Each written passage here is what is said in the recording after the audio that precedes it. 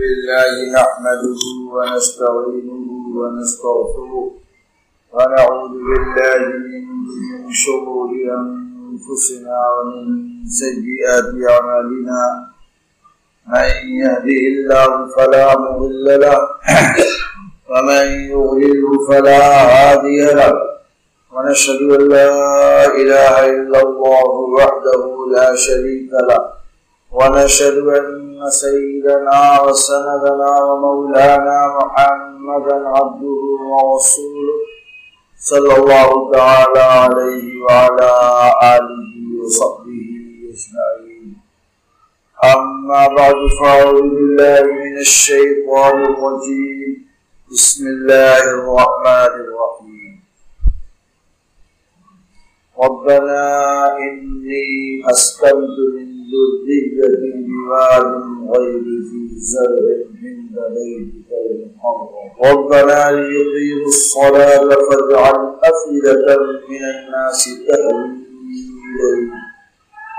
صدق اللہ مولانا العظیم. میرے محترم بزرگوں دوست، ابھی قرآن کریم چند آیتیں آپ کے سامنے حافظ صاحب نے تلاوت کیا. ایک آیت کیا اس سے مختصری تھوڑی سی بات مجھے عرض کرنی تھی، اس لیے میں نے انہی میں سے تھوڑا سا حصہ ہو رہا ہے.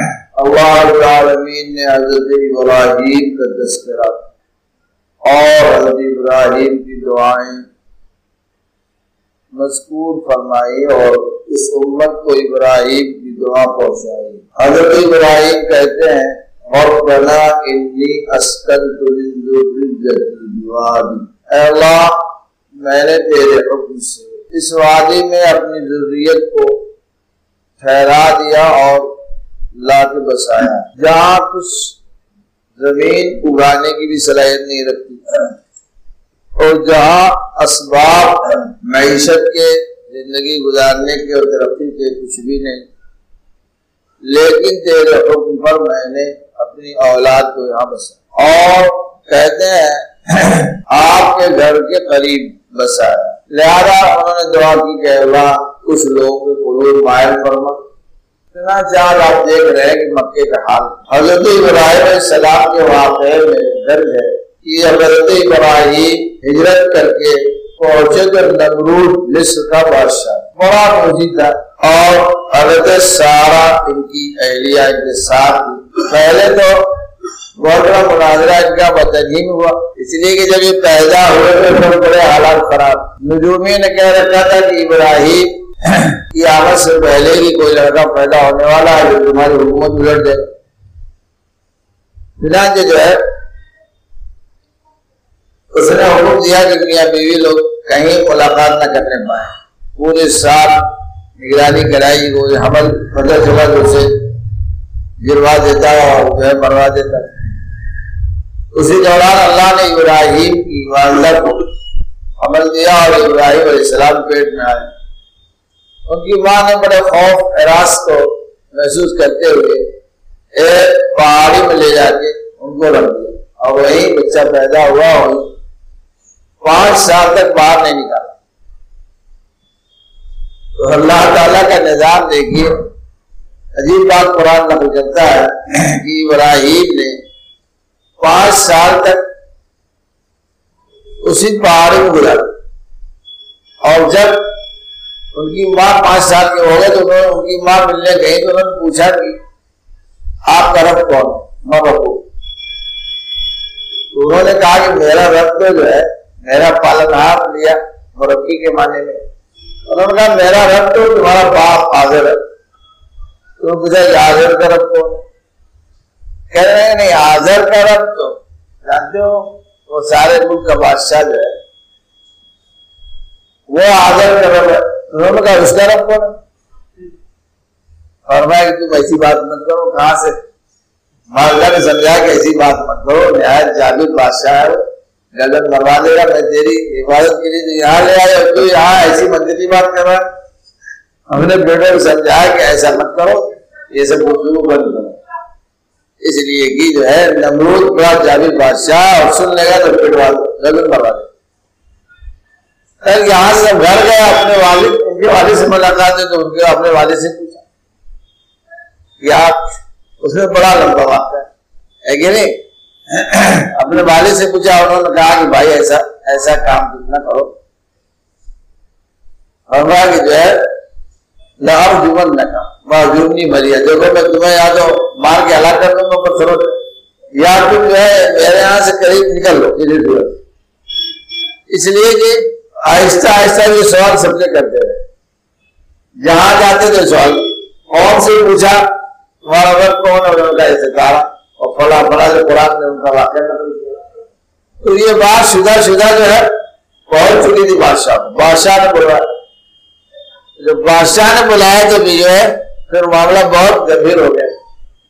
اس وقت یہ ہوا کہ ان کو ایک بہت بڑا مکان احاطہ بنا جائے جس میں ان کو ڈال دیا۔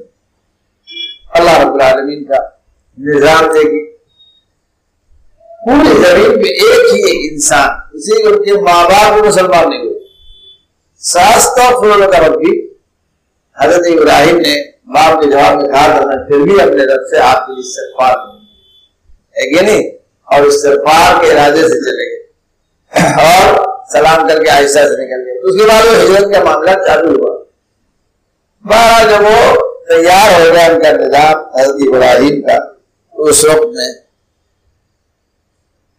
آگ جلائے گی، آگ دہکائے گی، اب ساری کائنات پریشان ہے یہ نہیں، ساری مخلوق پریشان، ملائکہ میں بڑا ہنگامہ تھا، پھر کیا ہو رہا ہے؟ جبریل سے لوگ پوچھا کیا ہو رہا؟ جبریل نے اللہ تعالیٰ سے عرض کیا میرے مولا تیرا محبوب دنیا میں آگ میں ڈال دیا، اللہ تعالیٰ فرمایا کہ اگر کوئی مدد مانگتے ہیں تو ضرور پوری کرو۔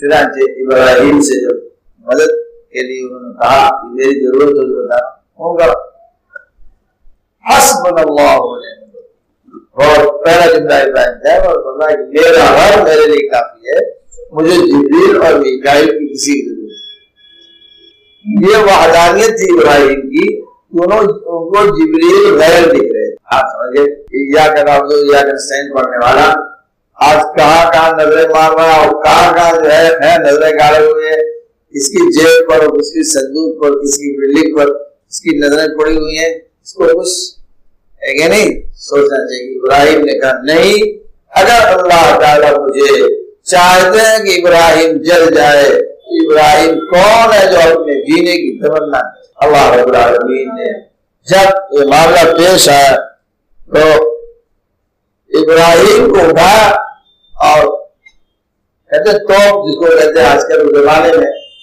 ہیلواس کہتے تھے، اسی بدل کے اتنی دور پھینکا کہ 1 میل قریب جا کے گرے، اور جیسے گرے اللہ تعالیٰ کا آرڈر آ گیا، اللہ کونی برکت و سلامت علی ابراہیم، اللہ نے آرڈر جبریل سے نہیں بھیجا، اب اللہ کی اور ان کے محبوب کی بات، ٹھیک ہے سمجھ گئے۔ اللہ رب العالمین نے آگ کو ٹھنڈا کر دیا۔ اس وقت ایک بادشاہ، اس کی لڑکی جو ہے نمرودی بادشاہ نا، اس کی لڑکی دیکھ رہی اپنے محل سے، دیکھا کہ جو ہے ابراہیم تسبیح پڑھ رہے ہیں اور جو ہے نماز پڑھ رہے ہیں، اس نے کہا کہ آپ پاس کون سا لائسنس ہے؟ آپ کو جلا دے، لا الہ الا اللہ محمد رسول اللہ، لا الہ الا اللہ ابراہیم صلی اللہ، انہوں نے کلمہ اپنا بتایا، چنانچہ لڑکی بھی کلمہ پڑھتے ہوئے داخل ہو گئی۔ صرف جو ہے وہ لڑکی مسلمان ہوئی تھی، اور ایک حضرت لوط جو حضرت ابراہیم کے بھتیجے تھے، فآمن لہ لوط وقال انی مہاجر لربوۃ مسلمۃ، قافلہ جو ہے ہجرت کے لیے نکلا، ٹھیک ہے۔ تو جب یہ ہجرت کر کے مصر پہنچے تو وہاں بادشاہ کی حیثیت ظاہر تھا، وہ بھی اسی ذہنی رہا ہوگا، جو وہاں پہنچے تو اس نے جو ہے وہاں ہنگامہ کیا، ہنگامہ کہہ کے حضرت سارا کو اس نے کیپچر کرنے کے چکر میں جو ہے سنا کہ بہت عظیم جمیل ہے، تو اس نے ان کو کھینچنے کے چکر لگایا۔ اللہ تعالیٰ نے سارا کی مدد فرمائی، ابراہیم کو وہیں سے لکھا ہے کہ ابراہیم کے لیے زمین کے حجابات ہٹا دیے گئے، جب اس نے متخلیہ میں بجایا کہ یہاں سے وہاں تک لائن کلیئر ہوگا، اور ابراہیم علیہ السلام اپنے گھر بیوی کا حال دیکھتے رہے، دشمن جیسے ہاتھ بڑھاتا ہے مارنا کی جائے ہے کہ وہ جیسے سن ہو جائے، پالی ہوتے ہوتے اس نے کہا بھائی یہ تو جنیاں ہیں، سیدھے بات یہی ہے. اور کہا کہ سوچا کہ کوئی بزرگ ہے، ولی ہے. ایک خادمہ جو ہے اپنی بیٹی کو اس نے خادمہ بنا دیا، حاجرہ ان کا نام، حضرت حاجرہ. پھر حضرت حاجرہ سے نکاح حضرت ابراہیم نے فرما لیا، ان سے کی ہو رہا حضرت اسماعیل پیدا ہوا. اب جب پیدا ہوئے تو پھر نئی داستان شروع ہو گئی. حضرت سارہ کو رنج و غم ہونے لگا، اظہار میں پرانی ہوں میرے پاس لڑکے نہیں. اور حضرت ابراہیم کی عمر 86 سال، حضرت اسماعیل پیدا ہو تو انہوں نے کہا کہ اس کو کہیں رادیو میں رکھوا دیجیے، وہاں دور رہے گی تو دکھائی نہیں پڑے گی. حضرت ابراہیم کو بہت غم ہو رہا تھا، بار ان کا یہ تقاضا پڑتا رہا. حکم ہوا لے کے چل پڑے. اللہ کا حکم آ گیا، معلوم کہ جبریل سارا کی بات جو ہے جبریل کو بڑا کہ معلوم ہو گئی کہ اللہ کا فرمان آ گیا. جبریل نے کہا نہیں، یہ نیا معاملہ لے کے کہیں اور چلی. تو پھر حضرت اسماعیل کو اور حضرت جو ہے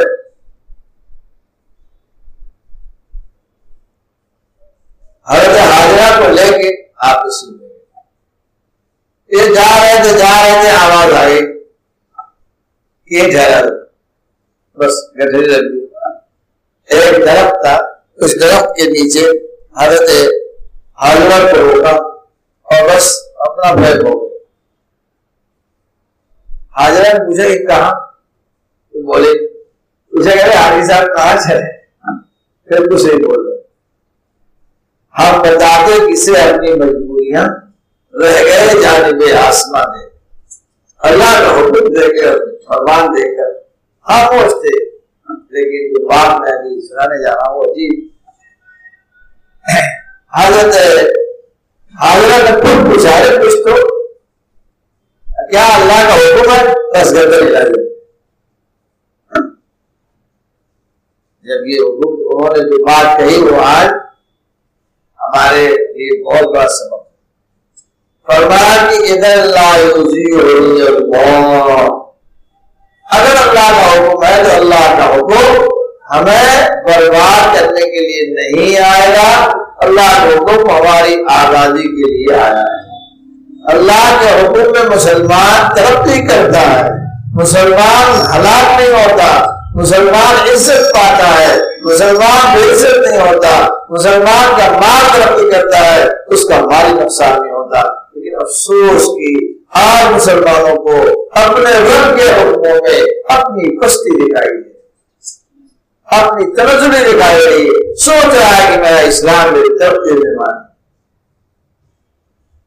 آپ اندازہ لگائیے ابراہیم نے اس وقت یہ دعا کی تھی، ابھی کعبہ بھی نہیں، ابھی کعبہ بھی نہیں تھا اور ابھی کچھ نہیں، لیکن ابراہیم نے ضابطہ بتا دیا کہ آل اولاد کو کہاں رکھنا چاہیے، آل اولاد کے ٹھہرنے کی جگہ کیسی ہونی چاہیے، اس کے ارد گرد کا ماحول کیسا ہونا چاہیے. وہ دین دوست ماحول ہے یا دین دشمن ماحول ہے، وہ عبادت خانے سے قریب ہے یا مسجد سے دور ہے. لیکن آج کا مسلمان اس خوشی میں آج دیکھ رہے بھاگ رہا ہے، لندن امریکہ یورپ جا رہا ہے. اس کی اولاد کیا ہونے والی ہے، اس کی نسلیں کیا ہونے والی ہے، وہ کس کے ہتھے چڑھنے والی ہے. ہمارے دوارا شاہ روی فرماتے تھے کہ آج لوگوں کا رہائش کے لیے انتخاب ایسی جگہ ہو رہا ہے دنیا کا فائدہ. اور یورپ تو تمہاری اگلی نسلوں کا سودا کر رہا ہے، تمہارا نہیں. داڑھی والا تو یہ یہ پکا، لیکن اس کی نسلوں کا سودا کر رہا ہے. آنے آنے والی اولاد اس کے ہاتھ میں نہیں رہے گی.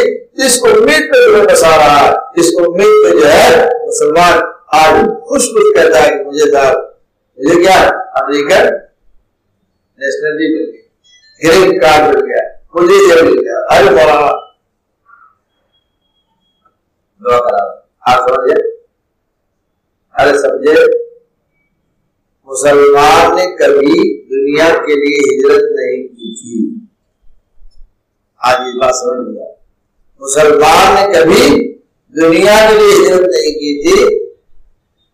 ان الصلاۃ ونسکی محیای اماتی للہ، نماز اور حج اور اسی طرح ہماری زندگی مرنے کی اور جینے کی جگہ فرمایا وہ اللہ کے لیے ہوگی۔ آج اندازہ لگائیے لوگ نہ جانے کہاں سے اس بجلی کے چکر میں ہے کہ نہیں، اور چمک دمک کے چکر میں نہ جانے کہاں جا کے بس جاتے ہیں۔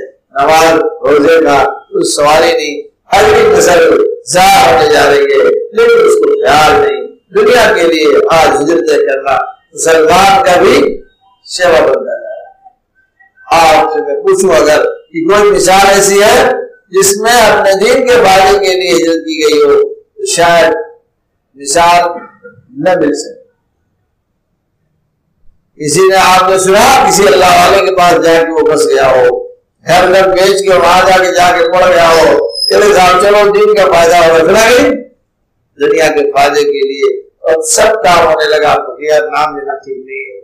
آج مسلمان کن کن شعور میں ہے دنیا کے بہانے اور دنیا کی نیت پر اور دنیا کا نشانہ لگا کر آج کہاں بستا جا رہا ہے، اس کو احساس بھی نہیں کہ ہم کس جو ہے چکر میں بدلے۔ حدیث اخلاص پڑھتے ہیں آپ، اس میں لکھا ہے فمن كانت هجرته الى الله ورسوله فهجرته الى الله ورسوله، اور فمن كانت هجرته الى دنیا او الى امرأة، یعنی یا عورت کے لیے یا دنیا کے لیے اگر ہجرت کر رہا پھر اس کے بعد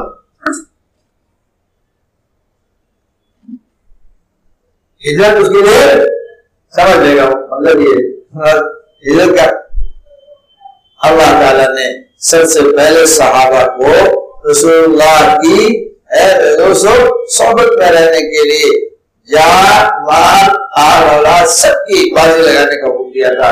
کسی مسلمان کو اس وقت مکہ سے جواب ہجرت فرمایا اپنی جگہ رہنے کا حق حاصل نہیں تھا، الا المستضعفین ہے کہ وہ رسول کی خدمت میں پہنچے تب اس کا ایمان موجود بِهِ تَفَاوُتِ الْقُجَاسْ تَابَقُجَا، بِهِ تَفَاوُتِ الْقُجَاسْ تَابَقُجا، کہاں سے مسلمان اپنے راہوں سے بھٹک گیا اور کہاں سے کیا ہے موڑ سے ادھر گیا، اس کو احساس نہیں کہ ہم کس دنیا کے چکر میں پڑ گیا آج ہم پریشان ہیں۔ بھائی یہ روزی تو تمہارے گھر گزرے ہوئے موٹی نہیں آئی، حدیث شریف میں آتا ہے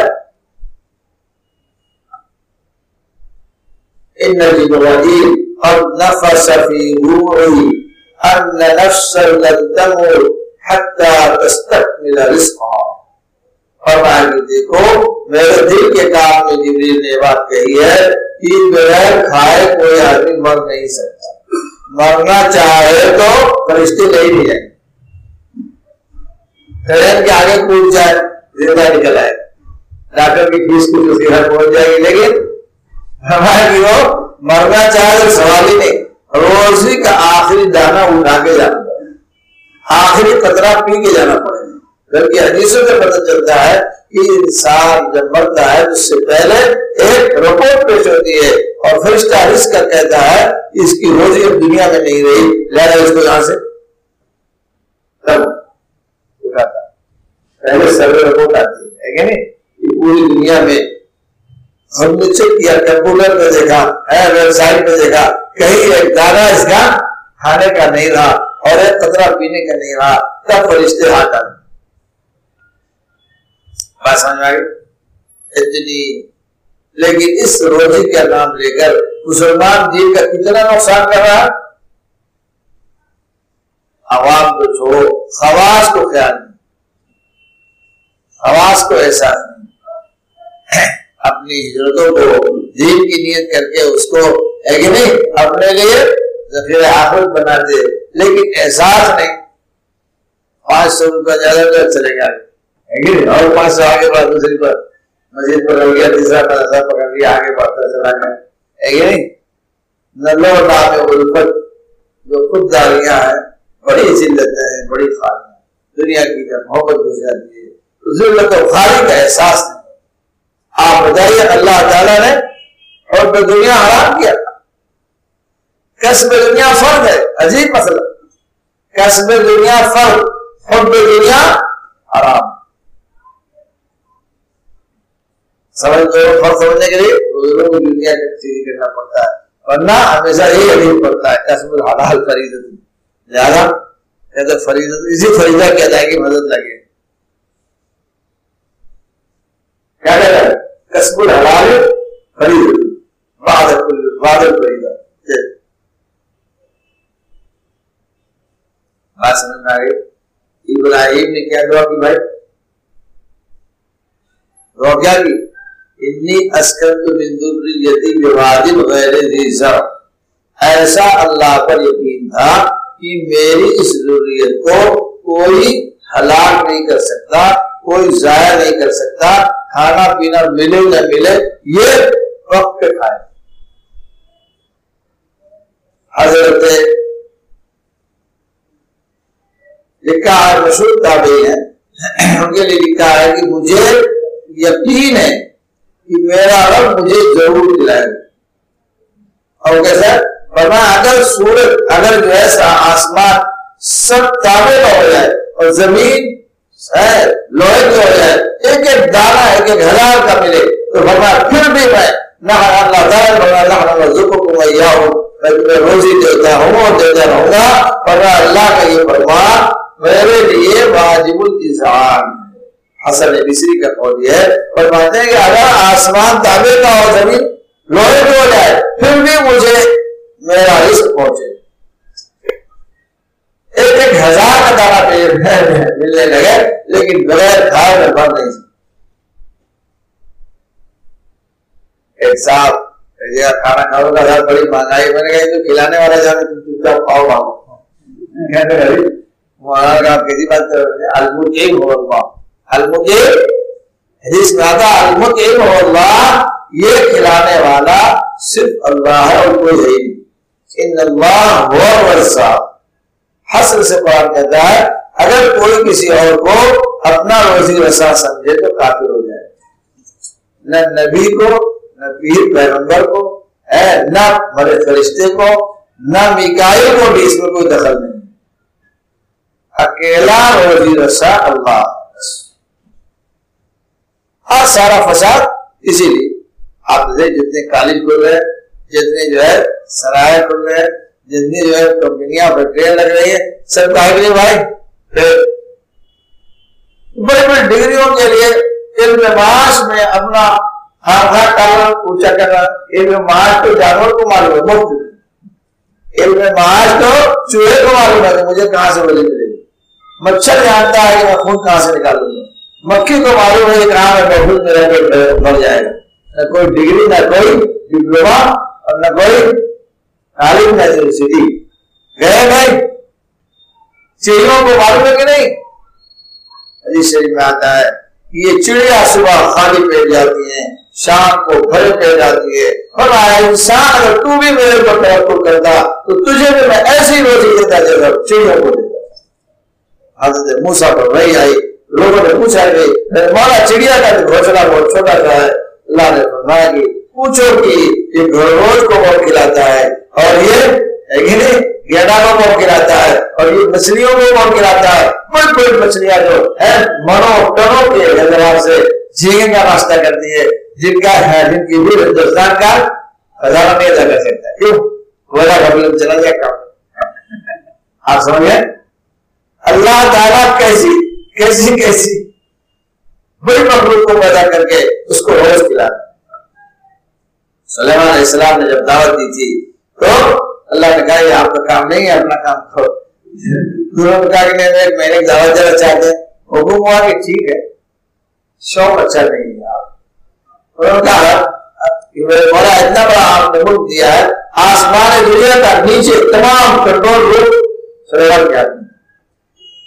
ہوا کو حکم ادھر سے ہاتھ میں دیا، ادھر سے سورج کو حکم ہوتا تھا کترا کے نکل جاؤ.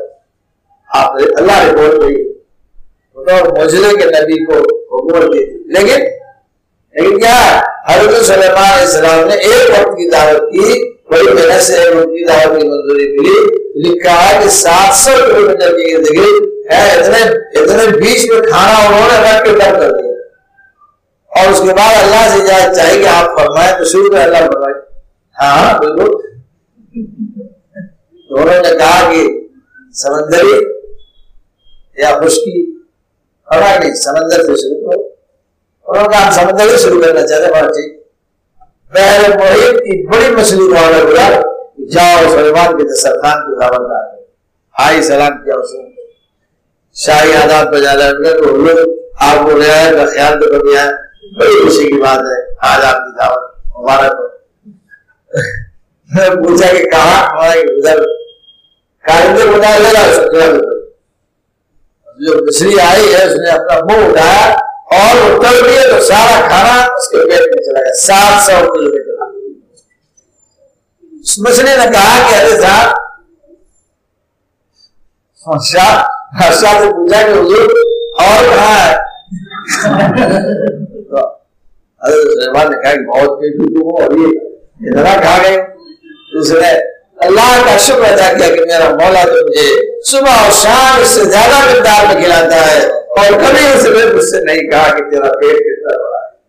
آج سلیمان کے دسترخوان پہ آئی ہوں تو سلیمان میرا پیٹ دیکھ رہے ہیں. انہوں نے کہا کہ مہمان کا پیٹ نہیں دیکھنا چاہیے، مہمان کے لیے کھانے کا انتظام کرنا چاہیے. سلیمان کو اپنی ابدیت کا، اپنی عاجزی کا احساس ہوا. اللہ کے دربار میں سجدہ دے. یہ کوئی کہانی نہیں ہے بھائی، یہ تو باقاعدہ حدیث سے ثابت قصہ ہے. تو کیا ہے خدا کی شان تقدیر کو کوئی سمجھ سکتا ہے؟ ارے سمجھ سکتا ہے؟ حضرت موسیٰ نے کہا میرے مولا تو کیسے روٹی دیتا ہے؟ حکومت مارو اس پہاڑ. مارا چٹان ہو گئی، پھر چٹان ہو گئی، پھر ہو گئی. دیکھا کہ نیچے خون بنا ہوا تھا جس کے اندر کیڑا رہتا تھا اور اس کیڑے کے منہ میں ہرا پتا. سلیمان دیکھ کر عاجز ہو گئے. ہرا پتا آیا کدھر سے اور ہرا پتا کا آنے کا راستہ کیا تھا؟ اور وہاں ہے کوئی اس میں سراغ نہیں. پھر بھی یہ اور وہ تصویر پڑھ رہا تھا سبحان من یرانی ویرزقنی ولا ینسانی. اس پاک رب کا میں ایسے شکریہ ادا کر سکتا ہوں جو میرے جیسے حقیر کیڑے کو بھی کھلایا بغیر نہیں اور مجھے فراموش نہیں کرتا، میرے جیسے چھوٹے کیڑے کا رزق بھی پہنچاتا. آج مسلمانوں کی خالی ڈگریاں کہہ گئی، جتنے بھی جو ہے LLB سے لے کے LLB تک کی جتنی ڈگری کیا پیٹ پلیٹ. ارے کہاں پر ہے بھائی؟ اگر اس کو خدمت کی نیت سے کرتے تو شاید آج بات دیتا، لیکن نہیں. یہ پیٹ پلیٹ اور فلیٹ کے لیے آج دنیا نے تمہاری زندگی لوگ کو خراب کر. رزق تو اللہ تعالیٰ نے اپنے ذمہ لیا اور روزے کے لیے سوچنے کی ضرورت تھی.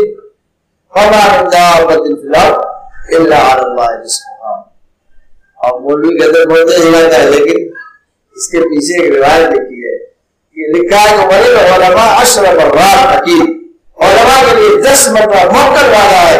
اس کو ہم بے کھلائے نہیں رہیں گے، کھائے گا پہلے نمبر پہ وہ، اس لیے کہ علماء اللہ کی فوج ہے اور ہمیشہ دفاع کو بغیر اللہ ہوتا ہے.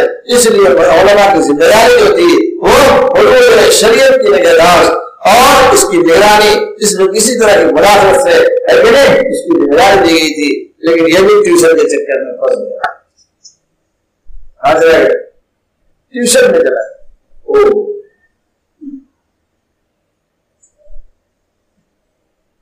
کہتے ہیں مدینے سے ولید ابن شام گزر رہا تھا. اس نے کہا کہ صاحب دیکھو کوئی ہے، ذرا کوئی مولانا لے آؤ. جو گئے تو بڑا ہلکا سے مصیبت پکڑا ہوا تھا.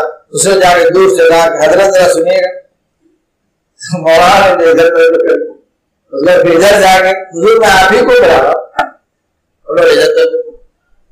پھر کیا جی کیا کام ہے؟ اس نے کہا صاحب مدینے میں اس وقت جو ہے بادشاہ سلام موجود ہے، وہ کسی بڑے عالم سے تنازع خیال کرنا چاہتے ہیں، بلا رہے ہیں. تو فرمایا کہ جا کے تلاش کر لو کوئی بڑا عالم ہے. تو بڑا نہیں ہوں میں تو چھوٹا طالب علم. چلیے آپ بھی چلیے، کوئی بھی نہیں رہا. انہوں نے کہا کہ جا کے بتا دو میرے نبی کا سرمایہ اور ان کی وراثت مسجد نبوی میں بڑھ رہی ہے، جا کے کئی بادشاہ کو اس کو ضرورت ہے وہ بھی حلقے میں آئے اور وہ بھی بیٹھے. یہ اللہ کا دیا ہوا ہے، یہ امانت ہے، علم ان کی وراثت، اس لیے جو چاہے آگے سے. دوسرے کہتے ہیں بادشاہ جا کہ ہاں بتا دینا بادشاہ کو کہ علم کسی کے دروازے پہ نہیں جا سکتا. کیا کہا؟ علم کسی کے دروازے پہ نہیں جاتا ہے. وہ گیا اپنا مسجد میں ڈالا، ٹھیک ہے جس کا دیجیے آگے دسترخوان سے، علمی دسترخوان سے فائدہ اٹھاؤ. فرمایا کہ نہیں، علم کسی دسترخوان میں نہیں جاتا. جب وہاں گیا تو پھر بادشاہ نے پوچھا کہ کوئی لائے نہیں؟ اس نے کہا کہ حضور مولانا ملے تو بہت اچھی سیدھی.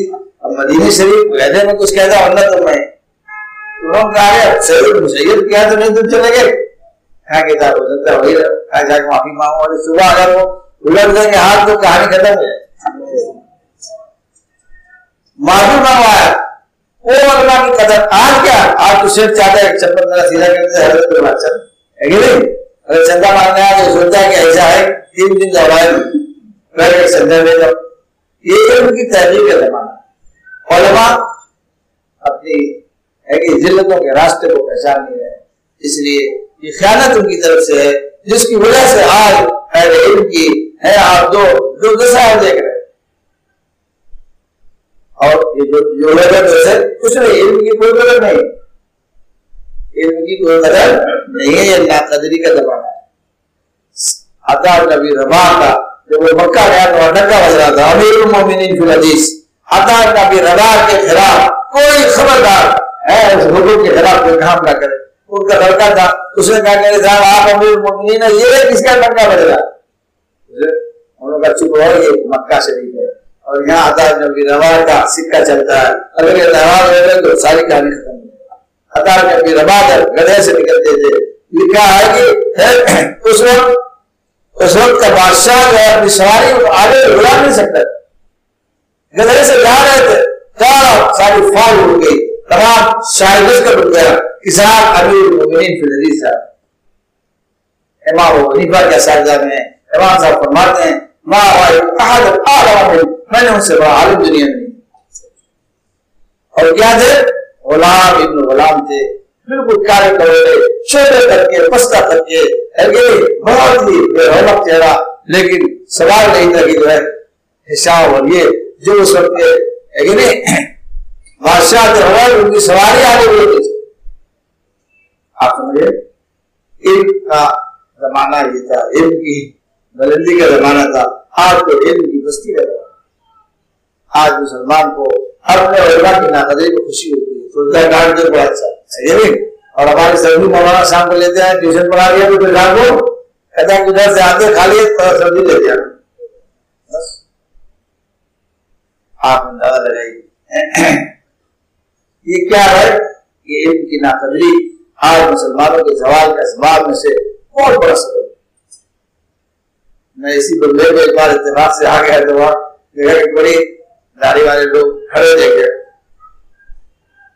مجھے یہ کیا ہوتا تھا کہ چندہ کو دے رہا ہے. مجھے یہی غصہ ہے میرے گاڑی کو اتفاق سے ہمارے علاقے کے نکلا. میں نے اس سے کہا کہ بتاؤ تم کو شرم نہیں آتی، تم جو ہے علماء کو ایک طرف سے کسی بیٹھے ہوئے بانٹ رہا تھا پیسہ. میں نے کہا بیٹھنے کے لیے تم کھڑے ہو گئے ان سے لائن لگوائے ہو، یہ کام تمہارا ہے.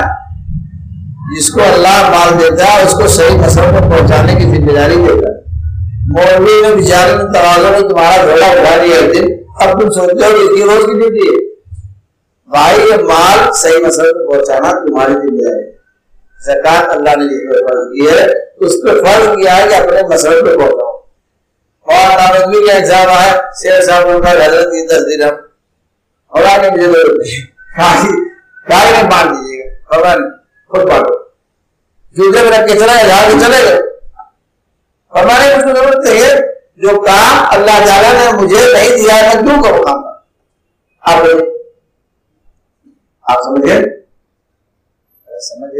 تو دین کی فکر تھی حضرت ابراہیم کو اپنی اولاد کے لیے، اس لیے ان کو ایسی جگہ بسا رہے تھے اور دعا کر رہے تھے انی اسکنت من ذریتی بواد غیر ذی زرع عند رجل المحرم، کوئی روزی کا سبب نہیں، کوئی روزی کا سبب تھا، کوئی کھانے کا سبب نہیں، سب ختم. لیکن اللہ کا حکم آ گیا گھر میں ڈال اے بھائی ہمارے اندر جذبہ کچھ سود پہ کاروبار کرنے کے لیے مسلمان بڑھ جائے گا، سوچ بڑھ رہا، اللہ کہہ رہا میں گھٹا رہا ہوں، یہ کہہ رہا نہیں بڑھا رہا، جب بڑھاؤ بڑھاتے بڑھاتے بڑھ جائے گا کروڑ میں. اس لیے اپنے رہنے کے لیے، اپنی آل اولاد کے لیے، اپنی نسلوں کے لیے، اپنی خود رہائش کے لیے یاد رکھیے آپ کو جو تجویز کرنی ہے جہاں دین کا نفع ہو. دنیا چاہے خسارہ میں لکھتے ہو لیکن دین کے نفع کو مقدر رکھ کر جب آپ کام کریں گے تب آپ کو دین نصیب ہوگا، اور پھر اسی ترجیح بنیاد پر اللہ تعالیٰ آپ کو علم سے شریعت سے مالا مال فرمائیں گے، آگے آپ کو اپنے کسی کام میں لگائیں گے. اور نا جاویدہ کے بعد نہ کیا ہے حکم ہوا نکل جائے. بس اللہ تعالیٰ ہمیں فہم سلیم عطا فرمائے اور ہم سب کو دین کی تقدیم، یعنی کہ دنیا دار دیندار میں کوئی فرق نہیں، ایک جملے کا فرق بس. دنیا دار کون ہے، دیندار کون ہے، ایک ہی میں فرق. ہر آدمی کو ایک ساری چیز چاہیے، اللہ نے کہہ رکھا ہے، مسخر کر رکھا ہے. لیکن دنیا دار وہی ہے جو شریعت کے تقاضے کو پیچھے کر دے، اور دیندار وہ ہے جو شریعت کے تقاضے کو آگے کر دے. بس دونوں کھائیں گے روٹی ہوگی، روٹی کھائے جا نہیں سکتا.